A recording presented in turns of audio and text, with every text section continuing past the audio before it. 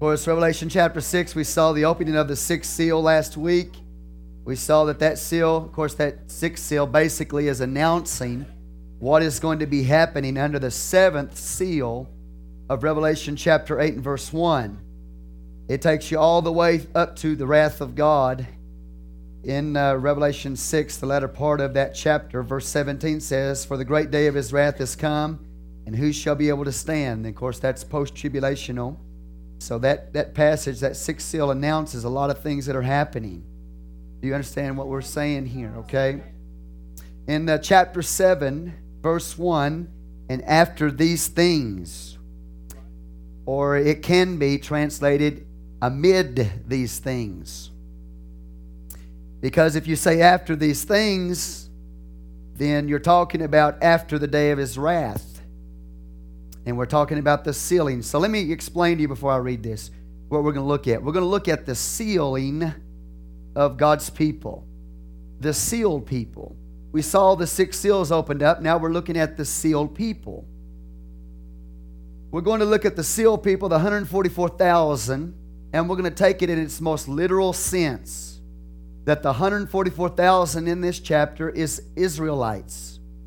Next week, the Lord willing, we'll talk about how that Israel is a type of the church. So there's more than just one thing going on here, but particularly this morning, a literal interpretation of this chapter. It is going to show you the sealing of the 144,000, and then from verses 9 on, that takes you beyond the tribulation period to the first resurrection. Okay? So we're covering a lot of ground in this chapter. What the Lord does, He sort of puts in parentheses more understanding of the book of Revelation as we go along. So what you have then is you have seal judgments. Okay? Then you have the seal people in Revelation 7. Then you have trumpet judgments. Then you have the 144,000 in Revelation 14. Then you have bowls of wrath, 7 bowls of wrath. And then you have the city of God. So you have, it's divided this way. That's the way God's word. So He's showing you the corporate body. He's showing you the people of God after we have the seals and after we have the trumpets and after we have the bowls of wrath. And kind of help you understand how the book is laid out. But today, its most literal form is what we're going to be looking at in its future, its ultimate sense. Okay, so y'all with me now up to that? All right, so after these things, or literally in the midst of these things. What things? We'll explain that to you. He says, "I saw 4 angels standing on the 4 corners of the earth, holding the 4 winds of the earth, that the wind should not blow on the earth, nor on the sea, nor on any tree. And I saw another angel ascending from the east." Say from the east. Or from the rising of the sun. So this angel's got a message of a new day. Because it's from the east, from the rising of the sun. This angel ascending from the east or from the rising of the sun, having the seal of the living God. And he cried with a loud voice to the 4 angels to whom it was given to hurt the earth and the sea, saying, "Hurt not the earth, neither the sea, nor the trees, till we have sealed the servants of our God in their foreheads." And I heard the number of them which were sealed, and there were sealed 144,000, all of the tribes of the children of Israel. Okay, so now we know who they are. Of the tribe of Judah were sealed 12,000. Of the tribe of Reuben were sealed 12,000. Of the tribe of Gad were sealed 12,000. And these are the names of the tribes, of course. Of the tribe of Asher were sealed 12,000. Of the tribe of Nephthalim, let me get it, I can't even see that. Nephthalim were sealed 12,000. Of the tribe of Manasseh were sealed 12,000. Of the tribe of Simeon were sealed 12,000. Of the tribe of Levi were sealed 12,000. Of the tribe of Issachar were sealed 12,000. Of the tribe of Zebulun were sealed 12,000. Of the tribe of Joseph were sealed 12,000. Of the tribe of Benjamin were sealed 12,000. Now watch this. After this, and it should be after this, I beheld, and lo, a great multitude, which no man could number, of all nations. So it takes you just beyond just the 144,000 Israelites. Now we're dealing with a multitude of all nations, and kindreds, and people, and tongues, stood before the throne and before the Lamb, clothed with white robes and palms in their hands. So they're standing in a resurrected body here. Okay? Say resurrected body, which means they have participated in the first resurrection. And that doesn't happen until the sounding of the seventh trumpet. And so that, and of course, that's post-tribulational. So anyway, you're beyond the tribulation here. You're in resurrection ground. First resurrection. He cried with a loud voice, saying, Salvation to our God, which sitteth upon the throne, and unto the Lamb. And all the angels stood round about the throne, and about the elders and the four beasts, and fell before the throne on their faces, and worshiped God, saying, Amen, blessing and glory and wisdom and thanksgiving and honor and power and might be unto our God forever and ever. Amen. One of the elders answered, saying unto me, What are these which are arrayed in white robes, and whence came they? And I said unto him, Sir, thou knowest. He said to me, These are they which came out of great tribulation. They came out of it, I mean they were in it. And have washed their robes and made them white in the blood of the Lamb. Therefore are they before the throne of God, and serve him day and night in his temple. And he that sitteth on the throne shall dwell among them. They shall hunger no more, neither thirst any more, neither shall the sun light on them, nor any heat. For the Lamb which is in the midst of the throne shall feed them, and shall lead them unto living fountains of waters. And God shall wipe away all tears from their eyes. Chapter 8, verse 1, when he opened the seventh seal, there was silence in heaven about the space of a half hour. Chapter 9, please. Verse 4, it was commanded them that they should not hurt the grass or the earth, nor any green thing, neither any tree, but only those men which have not the seal of God in their foreheads. Lord Jesus, I thank you for your awesome word today. I pray that you would inspire us, God. Open our ears, open our understanding, open our spirits, God, to hear and to receive your glorious word today. In Jesus' name, amen. You may be seated. When you back up into the 6th chapter, the 6th seal is opened up. You have an announcement of catastrophic events, where the Bible talks about there in verse 12, a great earthquake. The sun becomes as sackcloth of hair. The moon becomes as blood. Became as blood. The stars of heaven fall into the earth. I don't know if that's literal stars or just meteorites of some kind.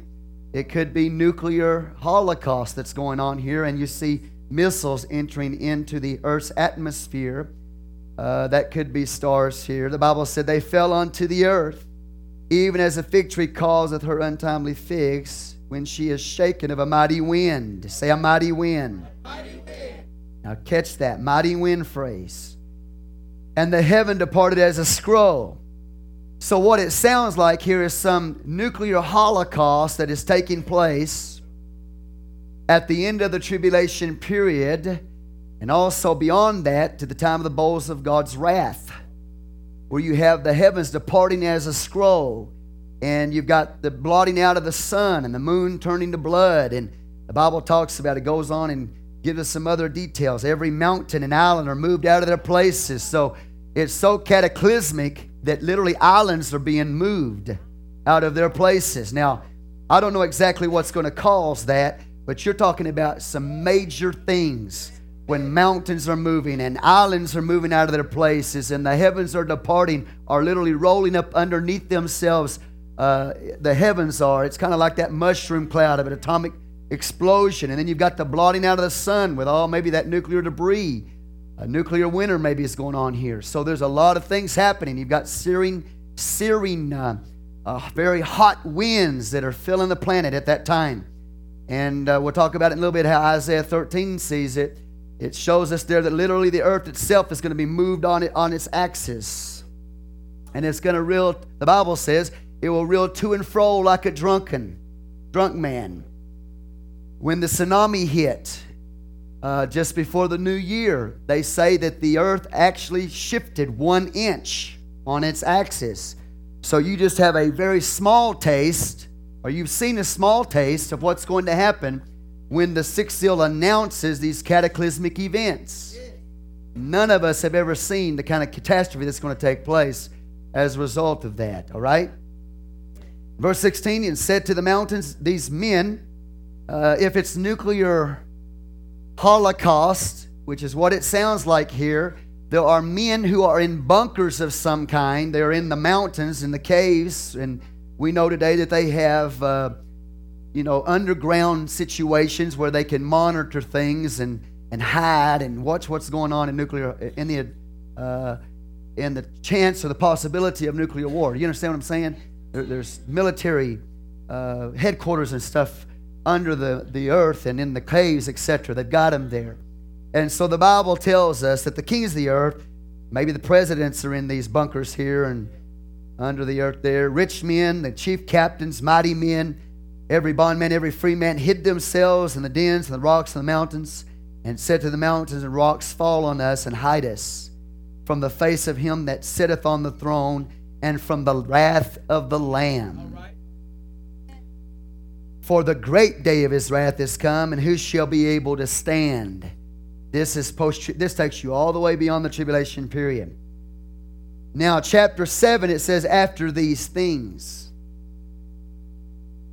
If you take that literally to mean after these things, that these 144,000 are sealed by God, then what you have to say is that after all the great wrath of God, that's when they're sealed. Okay? But it can't be after the wrath of God that they're sealed, because Revelation 9, I read to you that they are sealed before the fifth trumpet. Okay? So they're already sealed before the fifth trumpet. Amen. So we're going to talk about the timing of the sealing of these people. When did it happen? But first off, chapter 7, verse 1, and amid these things, I saw 4 angels standing in the 4 corners of the earth, holding the 4 winds of the earth, that the wind should not blow on the earth, nor on the sea, nor on any tree. At this point, what is happening is that these people are sealed before certain events take place. No wind should blow on the earth, nor on the sea, nor on any tree, which means evidently this nuclear event, or whatever is causing this cataclysmic situation that I just talked to you about, has not yet happened. Okay?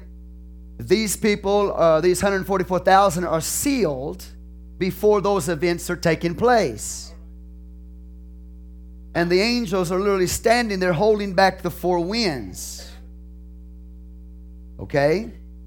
That it should not blow on the earth, nor on the sea, nor on any tree. In verse 2, he says, I saw another angel ascending from the east, or the rising of the sun, having the seal of the living God. And he cried with a loud voice to the 4 angels, to whom it was given to hurt the earth and the sea, saying, hurt not the earth, neither the sea, nor the trees, till we have sealed the servants of our God in their foreheads. Are you with me up to this point? When you look at this passage, when it says, in the midst of these events, then you have the sealing of God's people here, the 144,000. What are the events that he's talking about that they're being sealed in the midst of? Number one possibility is that the 144,000 are sealed by God at the very beginning of the tribulation period. At the beginning of the 7-year tribulation period, when the wind has not been allowed to blow on the, we're talking about a judgment type thing here, or where the earth is not able to be hurt, the sea is not able to be hurt. Verse 3, or the trees are not able to be hurt. Okay, so it could be that they are sealed at the very beginning of the tribulation period. We know they're sealed before the 5th trumpet sounds, according to chapter 9. I just read that to you, right? Okay. But it could be that they are sealed. And the Bible says in the midst here, in the midst of these things, if they're not sealed right at the beginning of the tribulation period, at the onset of the 6 seals being opened in Revelation 6, it tells us that they are sealed in the midst of these things, which could give you another key, which means they are sealed in the middle of the tribulation period, or the 4th seal. When the 4th seal opens up, it could be that that is when they're sealed at the time of the 4th seal. Okay?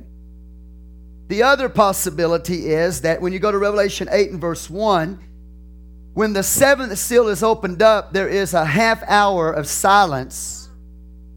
And this could be the same event. Okay? Where you have the 4 angels holding back the winds of the earth so they can't hurt the earth, the sea, and the trees there. At the time the 7th seal is going to be opened, at that moment, because there's a half hour of silence, that could be the same thing as the angels holding back the judgments of God falling upon the earth until they get sealed in their forehead. Okay? So then that would place you at the 7th seal time frame. Now, chapter 8, verse 1, when he opened the 7th seal, there was silence in heaven about the space of a half hour. What you need to understand is that when the 7th seal is opened up, that contains the 7 trumpets. The 7th seal takes you to the end of the tribulation period. It's around the 7th year of the tribulation period. So you're moving to the end of the 7-year tribulation period at this point, which would mean that the 144,000 are not sealed at the beginning of the tribulation period, or they're not sealed in the middle of the tribulation period, but they're sealed right at the end of the tribulation period, just before God's wrath begins to be poured out on the earth, okay? So that the holding back of the winds and the searing heat that's going to take place as a result of these nuclear explosions, I believe that's what you see there. Then what you have here is the same thing in Revelation 8 verse 1, that half hour of silence. Okay? And then after that half hour of silence, the 7th seals open, then the 7 trumpets are immediately poured out. And what's interesting there, if you look in chapter 8, it tells us, beginning verse 7, the first angel sounded, there followed hail, fire, mingled with blood. They were cast upon the earth. The third part of the trees were burned up, and all green grass were burned up. Second angel sounded, as it were a great mountain burning with fire, cast into the sea. Third part of the sea became blood. Third part of the creatures were in the sea, which were in the sea and had life dying. Third part of the ships were destroyed. The third angel sounded. There fell a great star from heaven, burning as it were a lamp. It fell upon the third part of the rivers and upon the fountains of the waters. So what you see then is you see these catastrophic events in connection with the 7th seal. But we see these people, these 144,000, are sealed before that's happening. So what I'm trying to tell you, I'm trying to give you the timing, is either right at the beginning of the tribulation period, these things are the 6 seals, or in the middle of the tribulation period at the 4th seal, in the midst of these things, or at the end of the tribulation period at the time the 7th seal is opened, but before all those cataclysmic events are taking place with those trumpets.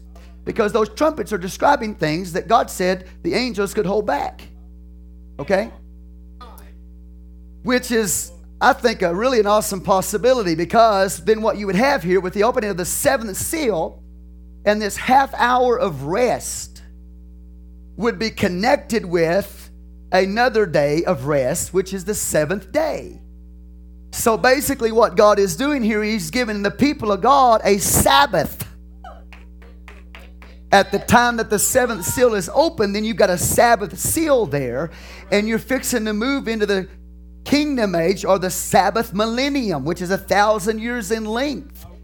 So I believe then that you have God giving the people of God a rest or a Sabbath at that particular moment. Go with me, please. See if I can find this in the Word of the Lord. Let me try Exodus 23:19. If that's not it, I don't know that I'll... Yeah, okay, watch this. Exodus 23:19. The first of the first fruits of thy land thou shalt bring into the house of the Lord thy God. Thou shalt not see the kid, in its mother's milk. All right? These 144,000 are the first fruits unto God. Now go to chapter 20, Exodus 20, where you have the commandments of the Lord. And in connection to the Sabbath day, the seventh day, watch this.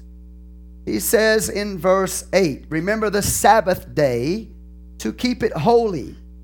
6 days shalt thou labor and do all thy works. Okay, the 6 seals would lay over that, all right? But the seventh day is a Sabbath of the Lord thy God. So when you have the seventh seal open, you have a Sabbath seal. And it's interesting there in chapter 8, verse 1, you have a rest for a half an hour where God's people are resting there from what's going to take place, and they're sealed. They're protected. Okay? So he goes on and he says in verse 11, and read it again, for in 6 days the Lord made heaven and the earth, the sea, the heaven, the earth, and the sea. Got the words there? Sound familiar to you? All right, and all that in them is, and rested the seventh day. Wherefore the Lord blessed the Sabbath day and hallowed it. Okay, you got that? So what you have, then you have a rest there in Revelation chapter 8 and verse 1 and Revelation 7 and verse 1. So I believe it's connected to the seventh seal. As soon as that seventh seal is opened up in the last year or so of the tribulation period, that's when God is going to seal these 144,000. But it could be at the beginning, and it could be at the middle, but it also could be at the very end that they're sealed, okay? They are first fruits unto God. Are y'all with me up to this point? Go to Isaiah 13, please. Isaiah 13.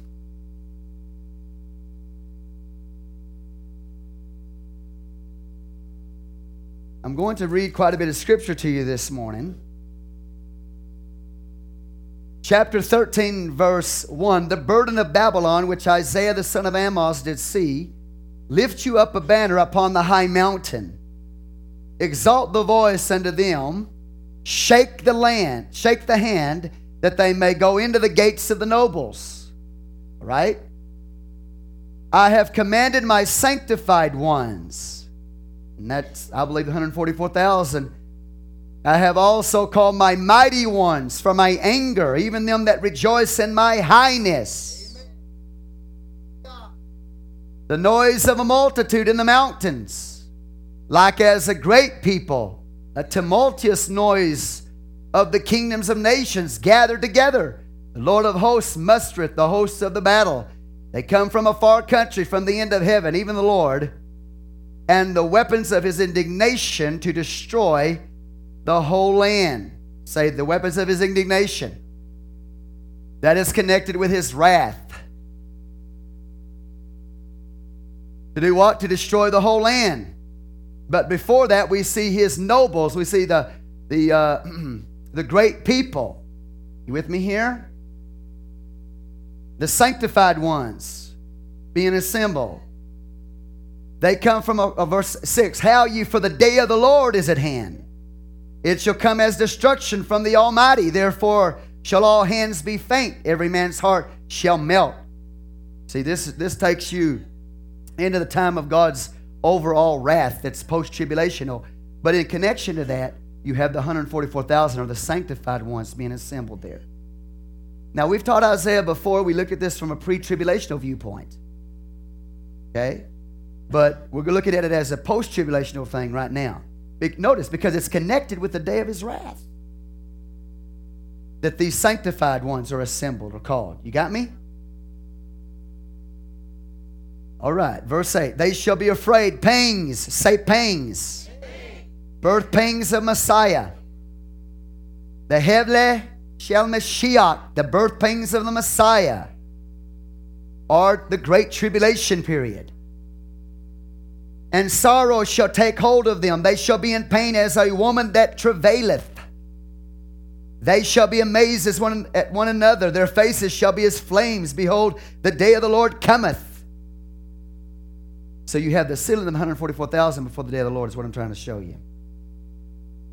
cruel both with wrath and fierce anger to lay the land desolate. He shall destroy the sinners thereof out of it. For the stars of heaven and the constellations thereof shall not give their light. The sun shall be darkened in his going forth, and the moon shall not cause her light to shine. That's the second coming of Jesus. That's the day of his wrath, the day of the Lord right there. But before that, he sealed that 144,000. And I will punish the world for their evil and the wicked for their... Notice this is a worldwide wrath, which is post-tribulational. I will punish the world for their evil and the wicked for their iniquity. And I will cause the arrogancy of the proud to cease, and will lay low the haughtiness of the terrible. I will make a man more precious than fine gold, even a man than the gold wedge of Ophir. Now listen to me very carefully. This 144,000 that's going to be sealed by God is, I believe, a literal number. It's also a spiritual number, but a literal number of people that is going to be protected through the tribulation period. And then, of course, even during the time of his wrath, they're going to be sealed. So they're not experiencing his wrath. And they're going to be lifting up their heads for his coming. Now, we'll get into that as we go along here, okay? Watching for his coming. The 144,000 are the first fruits from the earth. They are the first ones to be redeemed from the earth. Which means this, that they precede the remaining people of the church in the rapture. They are the first ones to go up at the coming of the Lord. Okay, you with me here? Following the 144,000, the first fruits of the first fruits. The first fruits of the first fruits. They go up first, the 144,000 Israelites. And then after that, the remaining part of the people of the church, because the 144,000, in case you don't know this, they are a part of the church. They are not separate from the church. Now, pre-tribulationists would have you think that the church went out before the tribulation started, and then God is dealing with these 144,000 Jews, and the church is not even there in the earth, nor is the 144,000 a part of the church. That's not right. The Bible doesn't teach that anywhere. The 144,000 are a part of the church. They are the first fruits. They are the first of the first fruits. They are the first to be redeemed from the earth. They're the ones that's going to be caught out first, and then the remainder of the church is going to be caught up after them. Well, we'll see this as we go through this. Okay, you with me here? See, there's a lot going to be happening when you get in that last year of the tribulation period. And then when that seventh trumpet sounds, announcing the coming of the Lord, well, the bodies of the people are going to be changed into a glorified body. But you're still going to be on the earth for a while, and you're going to witness the signs that he said would precede his second coming. The 144,000 are going to witness the signs preceding his second coming along with the church. They're going to witness the signs that precede his second coming. The darkening of the sun, the moon turned to blood, etc. You're going to see it. And the 144,000 are going to see it. And at the end there, when the trumpet sounds, they're going to enter into a resurrected, glorified body type situation along with the church. But what you need to understand is that when the seventh trumpet sounds, it sounds for a long time, which means it doesn't mean as soon as Jesus comes back and the trumpet sound, everybody's up. They get a glorified body, and then they lift up their head because their redemption draws nigh. They are protected. They're not going to experience his worldwide wrath because they've got a glorified body. But while he's pouring out his wrath, the Bible clearly tells us that the people of God shall see their tormentors judged.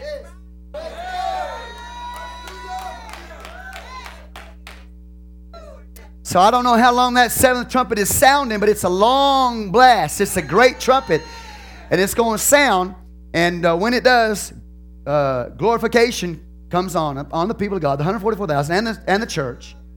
And then you see the judgments of God. You don't experience the wrath of God. And then you're caught up. Okay, now I know that's mind-blowing, but that's... Let me go back to this passage, okay. He said, I will make a man more precious than fine gold, even a man than the gold of wedge of Ephraim. He's telling you that people who survive that tribulation period is going to be few in number. We know 144,000 are the first of the first fruits. If they're the first of the first fruits, and they're the first to be redeemed from the earth, that means there's the first fruit company that's going to follow them. Are y'all getting more confused by the minute? Okay, watch this. Okay, here we go. He said in verse 13, therefore will I shake the heavens, and the earth shall remove out of her place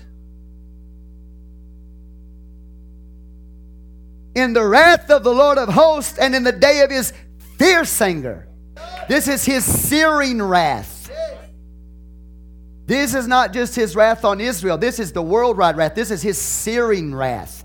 That one of the 4 Hebrew words that mean the searing wrath of God.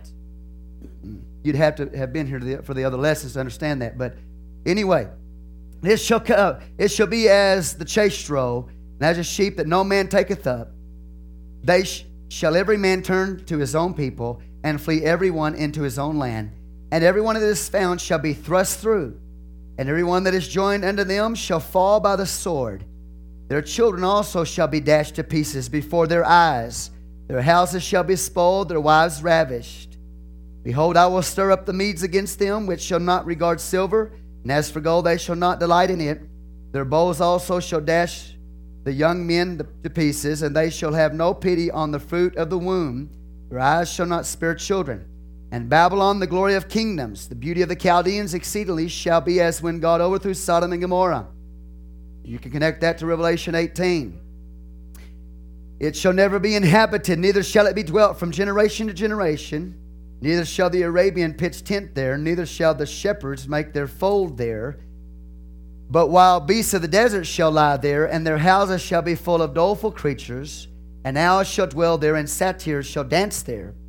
And the wild beasts of the islands shall cry in their desolate houses, and dragons in their pleasant palaces. And her time is near to come, and her days shall not be prolonged. And the destruction of Babylon, literal Babylon, is at the end of the tribulation period. I know this has other meanings and symbolisms behind it, but let's just stick right now to the literal ultimate fulfillment of that passage, okay? Now go to Isaiah 18. Watch this. Again, in connection with the destruction of Babylon, 18:2.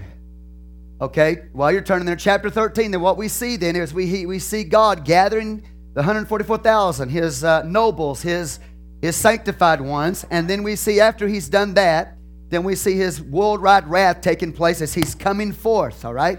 You've got those cataclysmic signs and events that are connected with his second coming. Okay, chapter 18. Woe to the land shadowed with wings, which is beyond the rivers of Ethiopia, that sendeth ambassadors by the sea, even vessels of bulrushes upon the waters, saying, Go ye swift messengers, to a nation scattered and peeled, to a people terrible from their beginning, hitherto, a nation meted out and trodden down, whose land the rivers have spoiled. All ye inhabitants of the world, and ye dwellers on the earth, look at this. See ye when he lifted up an ensign on the mountains, and when he bloweth the trumpet, hear ye. So what we have here is the gathering of the 144,000, the sealing of the 144,000, and then we hear the sounding of a trumpet. This is when the first resurrection takes place. When that 7th trumpet is sounded, again, are you with me here? And it's right at the end of the tribulation period that this is happening. Then what you have, praise God, is you have these people putting on glorified bodies, and when that trumpet is sounded, at some point as it's being sounded, they'll be caught up. Watch. Are y'all still awake? Verse 4, for so the Lord said unto me, I will take my rest. So the rest is connected with the 7th. You got me here? So I believe all this is connected with, in that general time frame, that last year of the tribulation period, with the opening of the 7th seal, it has those 7 trumpets and 7 bowls of wrath, which speak of the ultimate wrath of God, the bowls of wrath. Okay, take you with me here. I'm doing my best. Okay, watch this. So he said, I'm going to take my rest. And I will consider my dwelling place like a clear heat upon the herbs and like a cloud of dew in the heat of harvest. The message of resurrection, right there. For afore the harvest, when the bud is perfect and the sour grape is ripened in the flower, he shall both cut off the springs and pruning hooks and take away and cut down the branches. They shall be left together unto the fowls of the mountains and to the beasts of the earth. And the fowls shall summer upon them, and all the beasts of the earth shall winter upon them. In that time shall the present be brought unto the Lord of hosts of a people scattered and peeled, and from a people terrible from the beginning.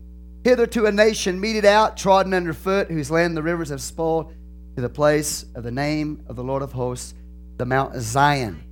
This takes you into the kingdom. Okay, you with me here? So what you have then, you have again the 144,000, the ambassadors of God. You have them sealed by God there, and then you have the record where they are going, the sounding of the trumpet takes place, and there's a resurrection that happens. And then you have God coming back in his judgment. Do you understand what I'm trying to show you here? Yeah. Connected with the first resurrection, and then the Bible talks about Mount Zion. So their location is given to us. Now, having given you that scripture, I'm trying to show you key phrases here. Go back to Revelation 7 then. Okay, so Revelation 6, then you saw the announcing of these cataclysmic events, earthquakes, and the departing of the heavens like a scroll. Right? You have the announcement of God's wrath in that sixth seal. But in the midst of that, God is sealing 144,000 Israelites. They are sealed at the beginning of the tribulation period, or in the midst of it in the fourth seal, or they are sealed in connection with the seventh seal, the Sabbath seal of God, at the end of the tribulation period, just before God pours out his wrath. Hence, they are protected from the wrath of God that's taking place there, because they're sealed by God. Okay, so you're Revelation 7 right now? Okay, again, verse 1. In the midst of these things, I saw four angels standing in the four corners of the earth, holding the four winds of the earth, that the wind should not blow on the earth, nor on the seas, nor on any tree. I saw another angel. So it's connected with chapter 8, verse 1. And when he opened the seventh seal, there was silence in heaven about the space of half an hour. There was a time of rest. And so Isaiah 13 talks about it. Isaiah 18 talks about the time of his rest. It's connected there. All right. Now, I'm not going to be dogmatic as to when they're being sealed. But I'm trying to show you that they are definitely not sealed after his wrath, which Revelation 6, the last verse, announces. Because they have to be sealed before the fifth trumpet sounds. And the seventh trumpet brings in the wrath of God in the picture of 7 bowls of wrath, worldwide wrath. Are y'all clear on this? Do you understand that the 7-year tribulation period is not all the wrath of God upon the whole world? Do you understand that the middle of the tribulation period, the last 3.5 years, is called the Great Tribulation period? And that is the wrath of God upon Israel. It's local as far as the wrath of God is concerned, but it affects the world. The consequences of that wrath upon his people, called Jacob's trouble, is affecting the world. And then when you get at the end of that 3.5 years, brings you to the end of the 7-year overall period. Then what you have is the 7th trumpet brings you to the completion, or it brings you to the end of the 7-year tribulation period. When that 7th trumpet sounds, then you have 7 bowls of wrath. So if the 7th trumpet announces the completion of the tribulation period, those 7 bowls of wrath take you beyond the tribulation period. And that's when God pours out his wrath all over the world. So then what God is doing here, he's sealing his people. Okay? And let's just say it's at the time the 7th seal is open, just before those 7 trumpets begin to sound. Those plagues begin to fall on the earth that we saw, and I read to you earlier. Okay? Affecting the earth, affecting the sea, affecting 1/3 of the trees. Okay? Then the bowls of wrath are the 7 last plagues of God. Well, then there's a group, the 144,000, who are protected still on the earth, protected from the trumpet judgments, but not yet raptured, not resurrected, not caught out yet. You understand? That's what I'm trying to get across to you. And they would be known as the first of the first fruits. And they are redeemed from the earth. They're the first ones to be taken out from the earth. Okay? Amen. I know it's clear as mud to you. Don't feel bad. It's not all that clear to me. Hallelujah. Be honest with you, but I'm trying to understand the Word of God. Okay? Y'all with me here? Verse 2, I saw another angel ascending from the east, having the seal of the living God, and he cried with a loud voice to the 4 angels, to whom it was given to hurt the earth and the sea, saying, hurt not the earth, neither the sea nor the trees, till we have sealed the servants of our God in their foreheads. So he's telling these angels, and in connection to chapter 8, these angels have trumpets. So they are sealed before the 7 trumpets start sounding. And the 7 trumpets are at the end of the tribulation period, about the last year. And the bowls of wrath and the 7th trumpet is beyond the tribulation. Okay? So that's the timing that they're sealed. Say 144,000 Israelites. Now, the Bible says in verse 4, I heard the number of them which were sealed, and there were sealed 144,000 of all tribes of the children of Israel. Of the children of Israel. They are part of the church. They are the first of the first fruits. Go to chapter 3. Let's don't do that yet. I got to give you some connections here. Go to Revelation 14. Let's talk about these 144,000 again. Now, the 144,000 in Revelation 14, I believe, is the same people, same group, as the 144,000 of Revelation 7. Okay? I do believe that God is showing you something very interesting spiritually, and we'll talk about that next week, that there's men and women in this corporate body. The women are the cornerstones and the men are the branches. And I'm not going to get into that this morning, but they're still the same group. See, God's word is so awesome. You got a literal 144,000, but that literal 144,000 speaks to you of the city of God. Because all of their names are on the gates of the city. And hello, city of God. It speaks of entrance into access to Him. And you are the city. You're the bride, the Lamb's wife, and you're the city. So these gates and the names of these 144,000, the names are on those gates. So, you know, it has a wide scope on it. But let's just look at the literal here first. Revelation 14, he said, I looked at, lo, a lamb stood in Mount Zion, and with him 144,000, having his Father's name written in their foreheads. At this point, they are standing before the Lord in a resurrected body at the beginning of the kingdom age, after the 7-year tribulation period. Okay? Talk to you a little bit more about him. He says they've got the Father's name written in their foreheads. They have the nature of God. They are sealed. They belong to Him. They are protected by Him, because the seal speaks of ownership. So He sealed them. They are protected by Him. They are owned by Him. They are the first of the first fruits, okay? The name of the Father is written in their foreheads. Now, that's symbolic, of course. They don't have the name of God literally etched in their forehead. The symbolism of the nature of God. All right? That means that He owns them. That the seal means they're loyal to Him. They keep His commandments. They are chaste virgins. They are faithful to Him.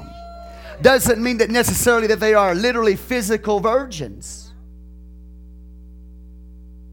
In Corinthians 11, he calls the church a chaste virgin. Well, I'm a married man, but I'm still a chaste virgin. Because we're talking about spiritually. So when he calls this 144,000 virgins, he doesn't necessarily mean that they're physically virgins, but they are definitely spiritual. They don't buy into the lie of the Antichrist. They are men of truth, women of truth. You understand? They got the Father's name written in their forehead. Now, keep this in mind because I'm going to go back. I'm going to show you what I'm going to do in advance. I'm going back to Revelation 3 in a minute, and I'm going to show you a church in Revelation 3. And the same thing is said to that church that's said to these 144,000. These 144,000 are overcomers. And yes, they are literal Jewish people, yes, but it's far-reaching, okay? They're a part of the church. Verse 2, and I heard a voice from heaven as the voice of many waters and as the voice of a great thunder. Heard the voice of harpers harping with their harps. They sung as it were a new song before the throne. Now that's connected with the kingdom age. When you hear the term new song, in the Jewish mind, that's the kingdom age. Okay, so we're talking about that literal 1,000-year kingdom age that's going to take place after the tribulation period and after the wrath of God. Okay? Singing a new song. There they are on Mount Zion. All right, here we go.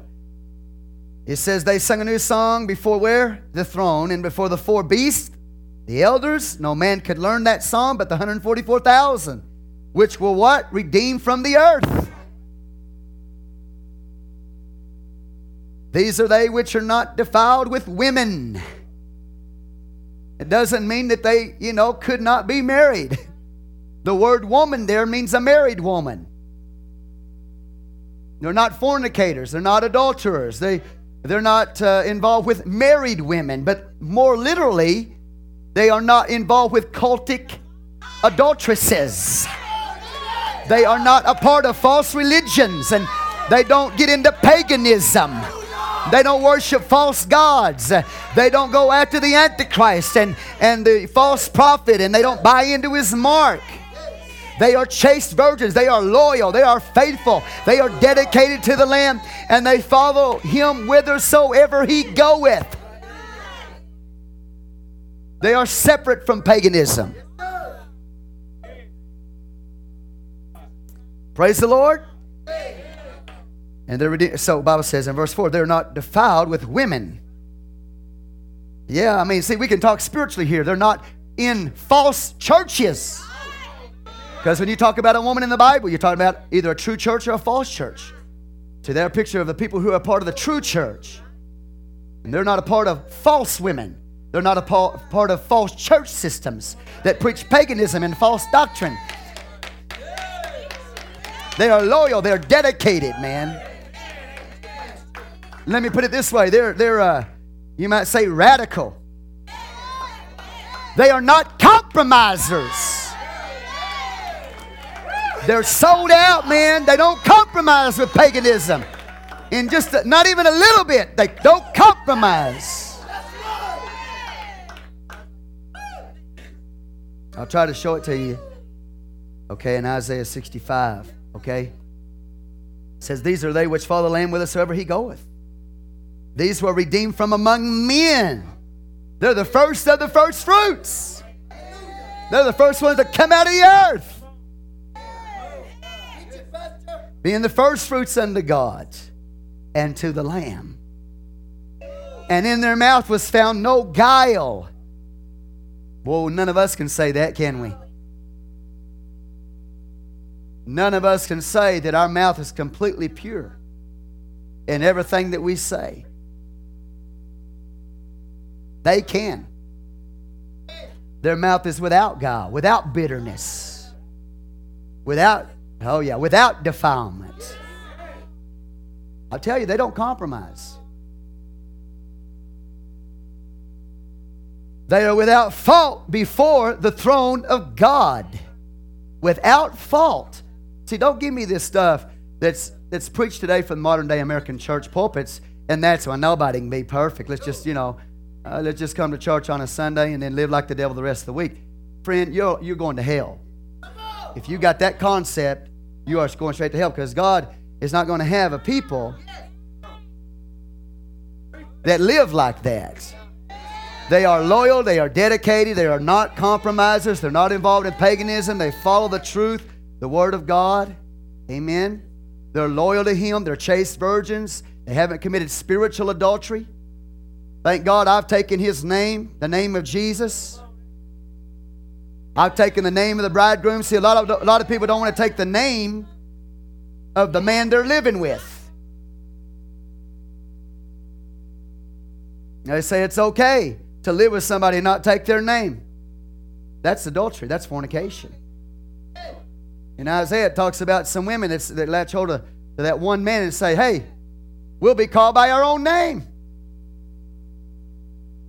We'll do it our way. Let us do it our way, the way we want to do it. And we'll serve you.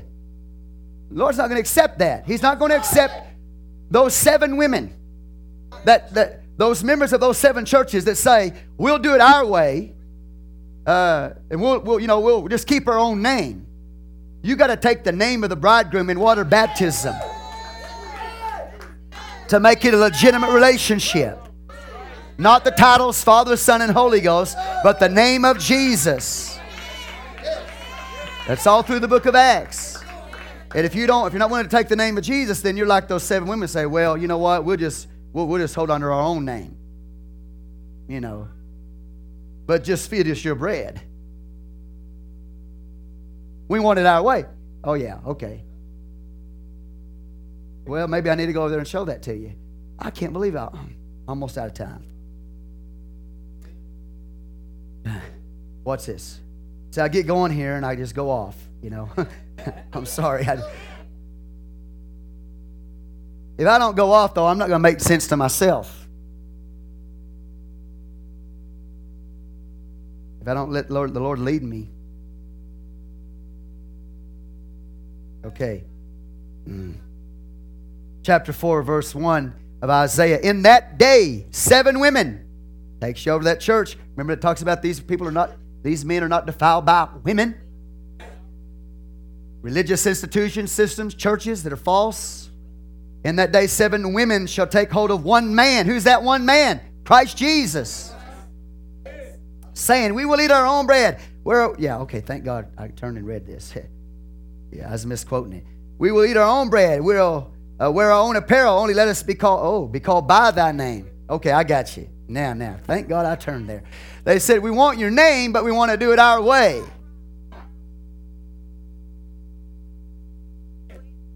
We want your name, but we want our way. Don't shut me off just because I got it corrected. We want your name, but we want it our way. You can't have it your way. You know, here's the deal. If you can't handle the truth today, you will never handle it then. If you think it's too pure and too straight today, you will never survive what's going to take place.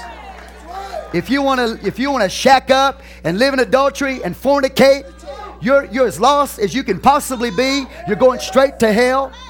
You need to get right with God. Now, I know, but I don't want to hear that either. But they want to be able to come and take the name of Jesus and live the way they want to live. Not going to happen. And if you're not careful, you'll get that compromising spirit about you too. In that day, verse 2, in that day shall the branch of the Lord be beautiful and glorious, and the fruit of the earth shall be excellent and comely for them that are escaped of Israel. And it shall come to pass that he that is left in Zion and he that remaineth in Jerusalem shall be called holy, even every one that is written among the living in Jerusalem. When the Lord, see, they've come out of Babylon. They've got their ships. They've made their way out of Babylon, man. There's more than just one. And that's natural and literal and physical, yeah. But in a spiritual sense, you got to get out of Babylon. You got to come out of Babylon. You got to be willing to take His name. Follow Him whithersoever He goes. But do it His way, not yours. When the Lord shall have washed away the filth of the daughters of Zion, and shall have purged the blood of Jerusalem from the midst thereof, by the spirit of judgment and by the spirit of burning. And the Lord will create upon every dwelling place of Mount Zion, and upon her assemblies a cloud, and smoke by day, and the shining of a flaming fire by night. For upon all the glory shall be a defense. And there shall be a tabernacle for a shadow in the daytime, from the heat and from the place of refuge, and for a covert from the storm and from the rain. And so what he's doing when he seals them, he's sealing them to protect them from the storm to come. But these men, these 144,000, these people, they are not wanting to do it their way. They're doing it God's way. They're absent from pagan. They're absent from false religion. They're pure. They're holy, man. They're the first fruits unto God. They're not messing around. They're not playing games with God. They're not playing church. It's real with them. Okay? He goes on, he says this in verse 6, I saw another angel fly in the midst of heaven, having the everlasting gospel to preach unto them that dwell on the earth, every nation and kindred, tongue, and people, saying with a loud voice, fear God, give glory to him, for the hour of his judgment is come. And worship him that made heaven and the earth and the sea and the fountains of the waters. So these are basically the same people here. Now, let me see if I want to read them. Verse 8, and there followed another angel saying, Babylon is fallen, that great city, because she made all nations drink of the wine of the wrath of her fornication. So you see the connection then, the sealing of the 144,000 in the connection, the fall of Babylon. And that fall of Babylon is connected with the second coming of Jesus Christ when he shakes the earth. Okay? Are y'all understanding a little clearer now? So what do they have? The name of God, right? In their forehead. They are chaste virgins. Okay? That's this sealed group. Now, we see this sealed group standing before the throne at the end of the tribulation period. Watch this. Okay, verse 9. After this beheld I a great multitude which no man could number of all nations. You with me here? Revelation 14, we saw the 144,000 standing in Mount Zion. Now we see the multitudes that have come out of all nations. These people have glorified bodies. Just hang with me, please. Which no man can number, of all nations, kindreds, people, tongues, stood before the throne, before the Lamb, clothed with white robes and palms in their hands. Got resurrected bodies, crying with a loud voice, saying, salvation to our God, which sitteth upon the throne and unto the Lamb. And all the angels stood round about the throne, about the elders, and the four beasts fell before his throne on their faces and worshiped God, saying, Amen. Blessing, glory, wisdom, thanksgiving, honor, power, might be unto our God forever and ever. Amen. One of the elders answered, saying unto me, what are these which are arrayed in white robes, and whence came they? And I said unto him, Sir, thou knowest. And he said to me, these are they which came out of great tribulation, and have washed their robes and made them white in the blood of the Lamb. So these are not just tribulation saints.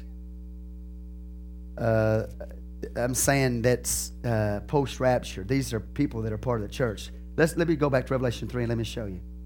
Revelation 3, verse 10. Revelation 3:10.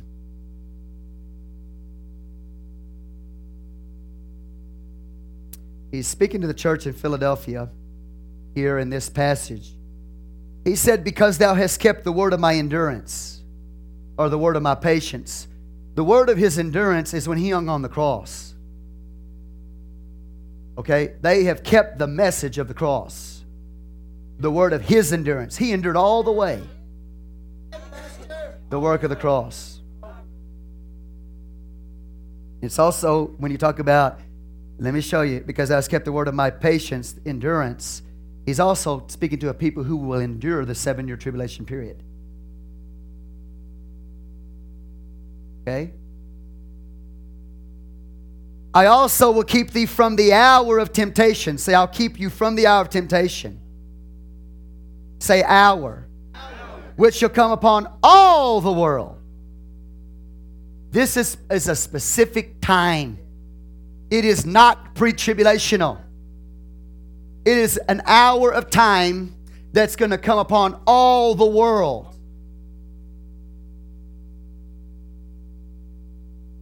You're talking about the wrath of God here.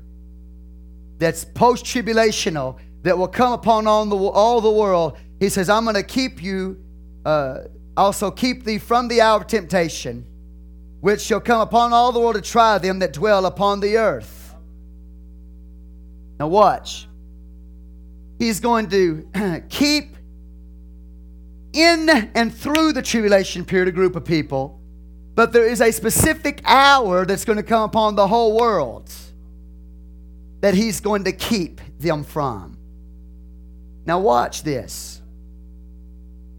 A lot of people say, well, that's the tribulation right there. And the Lord says He's going to keep you from that hour that's going to come upon all the world to try them. They say, so the church can't be here because we're out of here before that hour. They don't understand that hour is not the tribulation. That hour is the day of His wrath.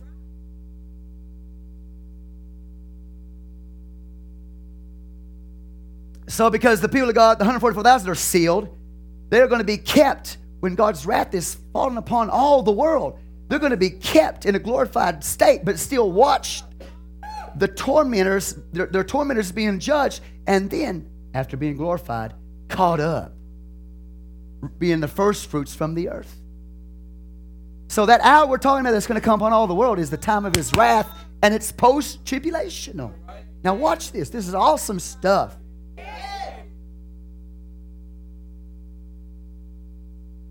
Behold, I come quickly. Hold that fast which thou hast, that no man take thy crown. Say, hold fast. Say, overcome. Say, endure. That's the message of these churches in the context of the 7-year tribulation period. Hold fast, that no man take him that overcometh.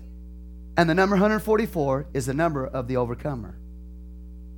1,000 is the number of glory or the kingdom. Say, overcomer. Him that overcometh will I make a pillar in the temple of my God. He shall go no more out. I will write upon him the name of my God. Woo. He's writing to the church of Philadelphia. Same thing he says about the 144,000. He's saying to that church of Philadelphia. He says it's the overcomer. He said, if you're an overcomer, you're like those virgins. Follow the Lord whithersoever He goes. Not defile yourself with women, false religions and paganism, false doctrines and antichrist lie and false prophet lie. Those are the people He's going to seal and protect. Okay? He said, and also the name of the city of my God, which is New Jerusalem, which cometh down out of heaven from my God. And I will write upon him my new name. He that hath an ear, let him hear what the Spirit saith unto the churches. The 144,000 are a part of the church. The pre-tribulation rapture of the church is not in your Bible.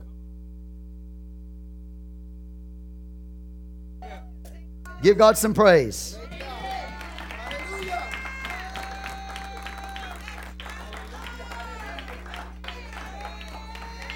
So they're sealed in the midst of those things. Okay? They're going to be kept through those things. But there's a specific hour that he's talking about that's going to come upon the whole world that the overcomer will be protected from. And that's why God says, hold back the winds to those 4 angels in connection with the silence, half hour of silence, with the 7th seal being opened up, and then those 7 trumpets sounded, followed by 7 bowls of wrath. Okay? With me here? How many of y'all love Jesus? Go to Isaiah 65. Isaiah 65, and I'm almost done. I'm not through, but I'm almost done. Because next week, come back and we'll cover it some more. Take a little bit at a time. You know, you got to take a little bit at a time. Isaiah 65. Is this helping anybody? Is this opening your eyes? When you get to verse 9 of chapter 7, thank you. You are at the end of the tribulation period. You are post-trib. You are at the first resurrection time frame there. All right? 9. And the sealing of those people, though, are in the midst of the events of the tribulation period. Okay? Trying to show you. Isaiah 65. This group of people. Isaiah 65. Now, you know how I love to preach. I love to preach. It's hard for me to preach and teach at the same time. But we're going to do our best to try to teach you some of the word of the Lord at the same time, okay? Now, Isaiah 65, let's talk about this group of people. 144,000. What I'm trying to tell you specifically, the Church of Philadelphia is reference to the literal 144,000 Israelites. Okay? And they're called the church. And they're in the Great Tribulation. That's where they came out of, and along with that great multitude. But Isaiah 65, what's this? Verse 11. But ye are they that forsake the Lord, that forget my holy mountain, that prepare a table for that troop, or Gad, and that furnish the drink offering unto that number, or Mini. This is a reference to Gad and Mini. Mithra. Mithra, false god Mithra, connected with Christmas. Christmas is nothing more than the celebration of Mithra. It's nothing more than a celebration of Mini and Gad. And when you celebrate Christmas, you are celebrating the holiday of Mithra.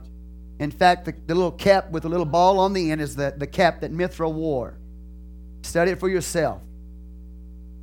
Now watch what he says. He says, but ye are they that forsake the Lord. How do they forsake the Lord? They forgot His holy mountain. They prepare a table for that troop. They furnish the drink offering unto that number. They're involved in that celebration of Mithra.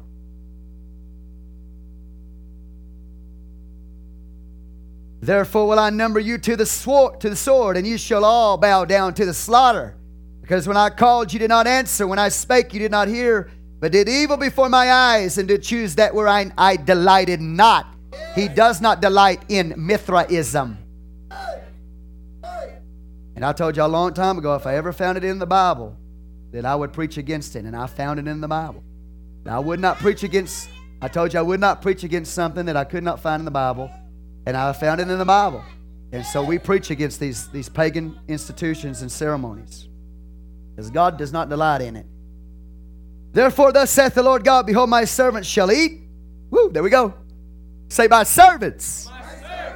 That's the ones that sealed in their forehead. Oh, yeah, you see? Oh, boy, I start talking like this. Yeah, we love it. Praise the Lord, Pastor, preach. But when we really bring it home to you, say servants. What's going to happen to them? They're going to eat. You got that?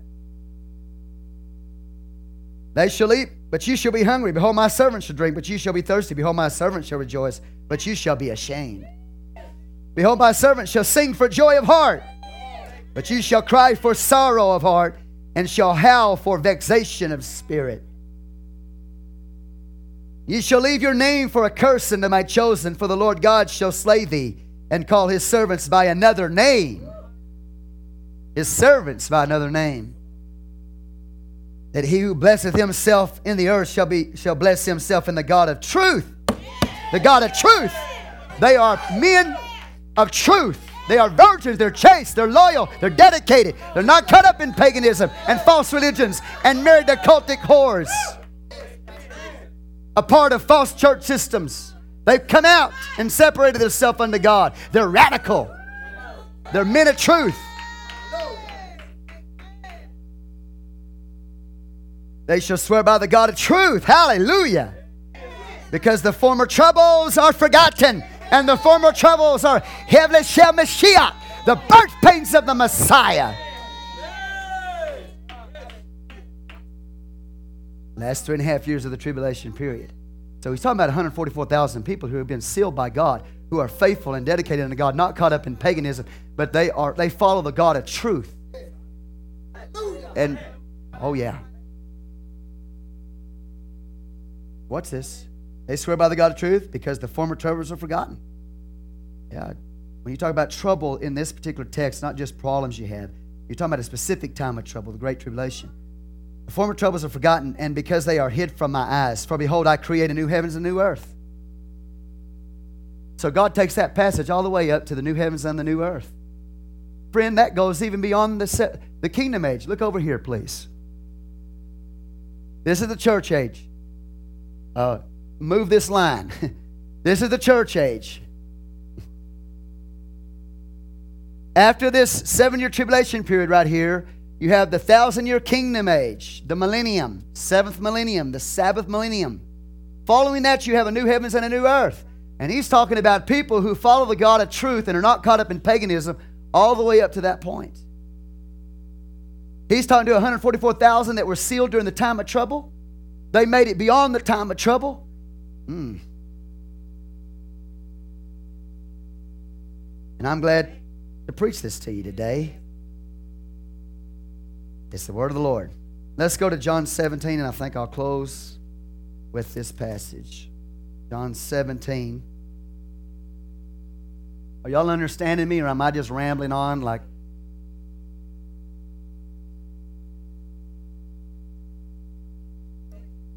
Do you see the parallels of that church of Revelation 3 and this seal company and their overcomers and what makes them an overcomer when they're sealed and when they stand before Him finally as the resurrection, and it's connected with the day of the Lord, post-tribulational. John 17:15, and then we'll go to Luke 21. Okay? Luke 21, but John 17:15. Watch what Jesus says. He says, I pray not that thou shouldest take them out of the world. The word take out literally means to lift up or remove. He said, I'm praying that you don't lift them up, that you don't remove them from the world.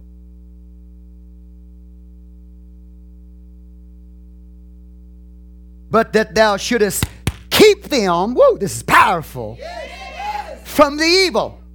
Not keep them out, but keep them through it.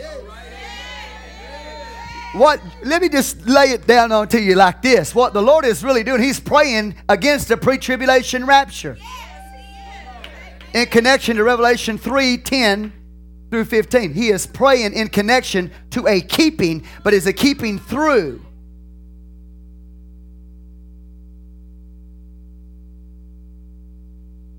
And He's praying that the Father doesn't take us up or remove us from the earth, but that He keeps us through the time of evil.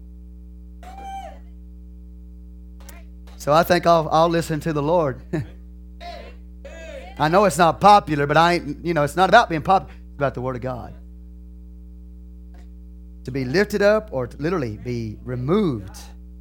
But thou should keepest them from evil. They are not of the world, even as I am not of the world. Sanctify them through thy truth. Set them apart. Hallelujah. Seal them. Seal them. Oh, yeah. See, the Jewish mind, the seal in the forehead, it's not just ownership and protection, but to the Jewish mind, they put emet, or the word, that means truth. And so God says, sanctify them through thy truth. Thy word is truth. In connection with the image of the beast, the golem, in ancient history, they take a piece of clay and write emet over the piece of clay and pronounce the ineffable name of God, the unpronounceable name of God, and that piece of clay would come alive. It's in connection with the image of the beast. Had power. He had power to give life to the image of the beast. Should both speak. So what I'm trying to show you here is we got one group that's sealed with the Antichrist mark. We got another people who are sealed with God's mark, and they are men and women of truth that are kept in the earth, set apart by God by truth, not caught up in the false women systems. Is this helping anybody? Sanctify them through thy truth. Thy word is truth, as thou hast sent me into the world. I'm coming to the close. How many of you know that Jesus was sent in the world?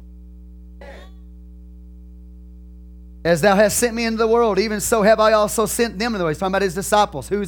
How do you know who's been sent into the world then? Anybody can stand up. I'm sent by God. Anybody can stand up and say, I'm called to preach. How do you know they're sent?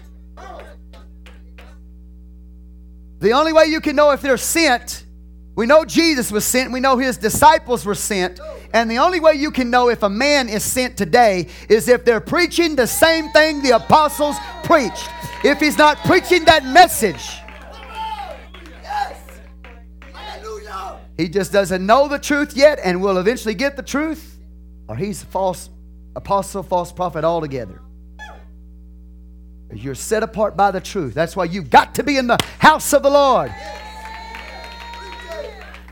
When you twist off and you miss church, and you make an excuse why you can't be in the house of God, that is unacceptable to God. Totally unacceptable to God. Because you are set apart by truth. And I know I'm radical, man. I know I'm fiery. But I want to see you saved, and I want to be saved. You are set apart by truth.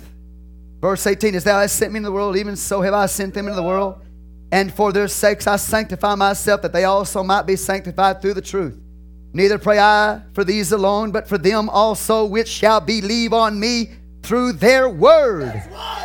You got to believe on Jesus, not just accept Him as your Savior and believe on Him. You got to believe on Him through the preaching of the apostles' doctrine. There's a certain way to believe on Him.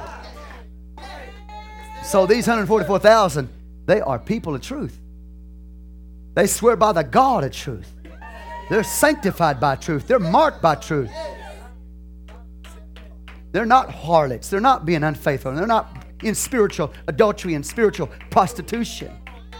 You see? Now, you can discount this right now and kind of just throw it away and get it off of your shoulder, and not deal with it. But it's the Word of God. And what you need to understand, and I say this gently, what you need to understand is that every nugget of truth that you have ever heard, you will be responsible for in eternity. Okay? You are responsible for what you've heard. So you can say, well, I don't need to worry about that, well, okay. I wouldn't go that route. Ain't no way. Go to Luke 21. How many people of truth I got out there? I believe that. I believe that. I believe that. I believe that. Now, let me say this. How many of y'all believe we got all the truth? No. We don't have all the truth. You're looking at a man that's progressively growing in truth. Thank you, sister. I'll be honest with you. There's a lot about this Bible I don't know. I don't understand. So I don't have all the truth. I got some of the truth. Truth is a highway. Truth is not a destiny. Now, I don't have all the truth. I would say you got more truth than most, but you don't have all the truth. Go to Luke 21. Luke 21. Watch this. Luke 21. Amen. I'm just having a great time this morning. Okay, Luke 21, verse 22. For these are the days of vengeance, that all things which are written might be fulfilled. But woe unto them that are with child, and to them that give suck in those days, for there shall be great distress in the land, and wrath upon this people. They shall fall by the edge of the sword, shall be led away captive into all nations, and Jerusalem shall be trodden down of the Gentiles until the times of the Gentiles be fulfilled. There shall be signs in the sun, and in the moon, and in the stars, upon the earth distress of nations, with perplexity, the sea and the waves roaring.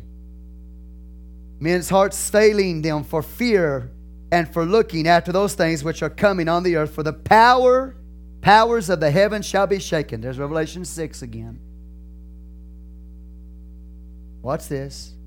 And then shall they see the Son of Man coming in a cloud with power and great glory. And when these things begin to come to pass, then look up and lift up your heads, for your redemption draweth nigh. So at the end of that tribulation period, those 144,000 that have been sealed, and then this great multitude that are going to come out of the great tribulation period, the 144,000 first, being the first of the first fruits, are going to lift up their head, and they're going to see Jesus coming back.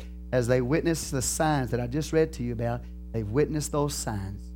And here comes the Lord. They lift up their heads. Their redemption is drawing nigh. And then they're going to be caught up to meet the Lord in the air. And then guess what happens then? Apontasis. He is escorted by that company of people back to the earth. Escorting royalty back to the earth. So they're standing up with their heads lifted up, is a post-tribulational event. It's after they've seen the signs he just talked about. Y'all understand these things? So the Lord Jesus literally prayed. He said, don't remove them. He said, don't take them out. He said, you leave them, but you keep them in the earth. Revelation 3:10, same phraseology is used. And so let me do this. Let me go to Revelation 7 and let's see. The first fruits of the first fruits are caught out. The first ones to be redeemed from the earth is that 144,000 Jewish or Israelites. Then the remaining of the church will be caught out. Of course, post-tribulational. Okay, you with me here? And then stand before Him, before His throne. And when you get to Revelation 7:9, you see people in resurrected bodies standing before His throne. The rapture has taken place at that point. Did you hear me? The rapture has taken place at that point. And where did they come from? They came out of great, not just tribulation, but they came out of great tribulation. They survived the last 3.5 years. Or they, if they didn't survive it, as far as being kept from being martyred, they got a resurrected body. So let me read verse 9. And after this I beheld. Lo, a great multitude which no man can number, of all nations, kindreds, people, tongues, stood before the throne, before the Lamb, clothed with white robes. Remember Revelation 3, I believe it was verse 18 in there somewhere, about giving a white robe to those that overcome. And palm branches in their hands, a cry with a loud voice, saying, Salvation to our God, which sitteth upon the throne and unto the Lamb. And all the angels stood round about the throne, and about the elders, and the four beasts fell before the throne on their faces and worshiped God, saying, Amen, blessing, glory, wisdom, and thanksgiving, and honor, and power, and might be unto our God. Forever and ever. And one of the elders answered, saying unto me, What are these which are arrayed in white robes? And whence came they? And I said to him, Sir, thou knowest. And he said to me, These are they which came out of great tribulation, and have washed their robes, and made them white in the blood of the Lamb. Therefore are they before the throne of God, serve Him day and night in His temple. There's those servants again. He that sitteth on the throne shall dwell among them. They shall hunger no more. They are fed, see? Neither shall they thirst, or given water anymore. Neither shall the sun light on them, nor any heat. For the Lamb, which is in the midst of the throne, shall feed them, and shall lead them unto living fountains of waters. God shall wipe away all tears from their eyes. And read Revelation 21 and 22 sometime, and you'll see some very similar things going on there. Okay? Isn't God good? I just love His Word. So hopefully we've helped you identify the timing of their seal, when they're sealed, and the timing of their resurrection, and the timing when they're standing before the Lord in this chapter is associated with the first resurrection at the seventh trumpet. Oh, yeah, okay, good. Thank you, Lord. Okay, yeah. Matthew 24. See, I can't stop. Let me show you when the completion takes place. He that endures to the end. Matthew 10. He that endures to the end. What's this? Got to endure to the end. Verse 22. And ye shall be hated. Oh, that's nice. That's something good. That's good news, isn't it? I'll give you some good news this morning. You shall be hated. Hallelujah. Look at your neighbor and say, you're going to be hated. You shall be hated of all men. Why? For my name's sake. But he that endureth to the end shall be saved. To the end shall be saved. Well, what is to the end? Go to Revelation 10. Revelation 10. What is that end? What is that completion that we're told we have to endure to? Revelation 10. Last scripture, I promise.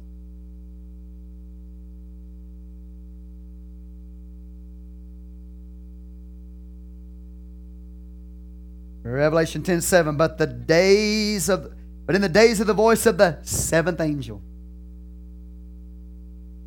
when he shall begin to sound, the mystery of God should be finished. Say finished. That's the end. That's announcing the time of the end. As he hath declared to his servants, the prophets. Because when that seventh trumpet sounds, that announces his coming. And it's at the end of the tribulation period, or right at the end of the tribulation period, and then the bowls of wrath are poured out. And so that's the point that you have to endure to, is to the time of the end. The time of the end is the time of the end. You can't change it. You can't make it fit in your theology or where you want it. It's in the Bible defines the time of the end. Okay? I love y'all. Turn the cameras off. I'm done. Anybody have any question about what I just talked about? I'll help you right now. For a few minutes, I'll answer questions. Anybody have any questions? Okay. Barely halfway clear about what's going on in Revelation 7. Next week, then come back, because instead of just looking at that from the literal future fulfillment, we're going to show you that there's a spiritual significance to it for you. That you are the gates of the city that give access into the presence of God. And every gate has one of the names of those tribes. Now listen to me very carefully, okay? You have 12 tribes here, 12,000 from each tribe. It's a symbolic number. It's 144. It's the number of the overcomer. The number 12 is the number of divine government. These people have learned, they have become what they are through discipline. They are a disciplined group of men. Through discipline, through divine government, okay, they have become who they are. Now watch this. The gates have one of the names of these tribes upon them, of that city, and that city is called the bride, the Lamb's wife, which you are. My point is this. It says, let us enter into the gates, plural. Not to one big pearly gate, but through the gates, plural. So right now, everything that every one of those names mean is what you are progressively walking through, not one gate, but progressively walking through till you have a greater access to Him. You start with salvation, you go at Reuben. Behold, the Son of Israel. You get saved, and then you go from there. And every one of these names means something to the church, and it's gates you go through in a spiritual sense. And that's what we'll talk about next week. And it's very interesting, the firstborn is not recorded there at the top. Reuben is not called first, which is almost unheard of. Because when you list the names of Israel, you normally list it with the firstborn son, which is Reuben. Something very interesting here, Judah is named first, and then Reuben. So he's trying to show you something. He's trying to give you a key. He's not just dealing with natural Israel, but he's showing you what natural Israel typified in the church. Okay, you with me here?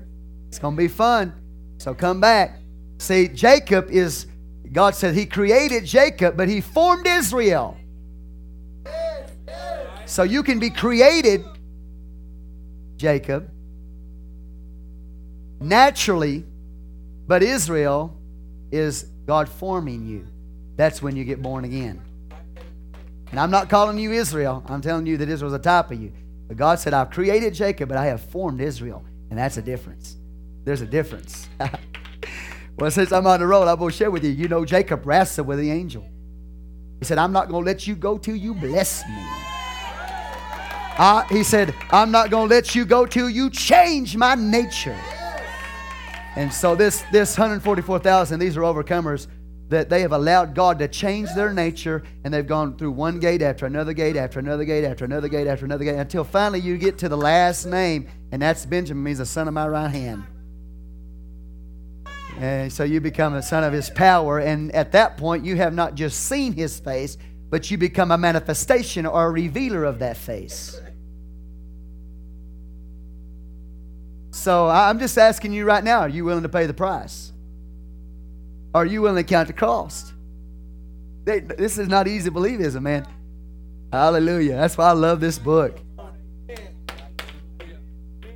You love Jesus? Y'all ready? It's only 12 o'clock. Can you imagine that? We're getting out of here at 12 o'clock. Can you imagine that?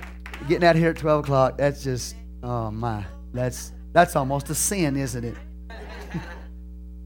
We're getting out at 12 o'clock, and you're going to drive by the local Baptist or Church of Christ or whatever, Catholic church, and their cars are still parked there, and we're getting out before them. That's just almost a sin, you know? I'm telling you.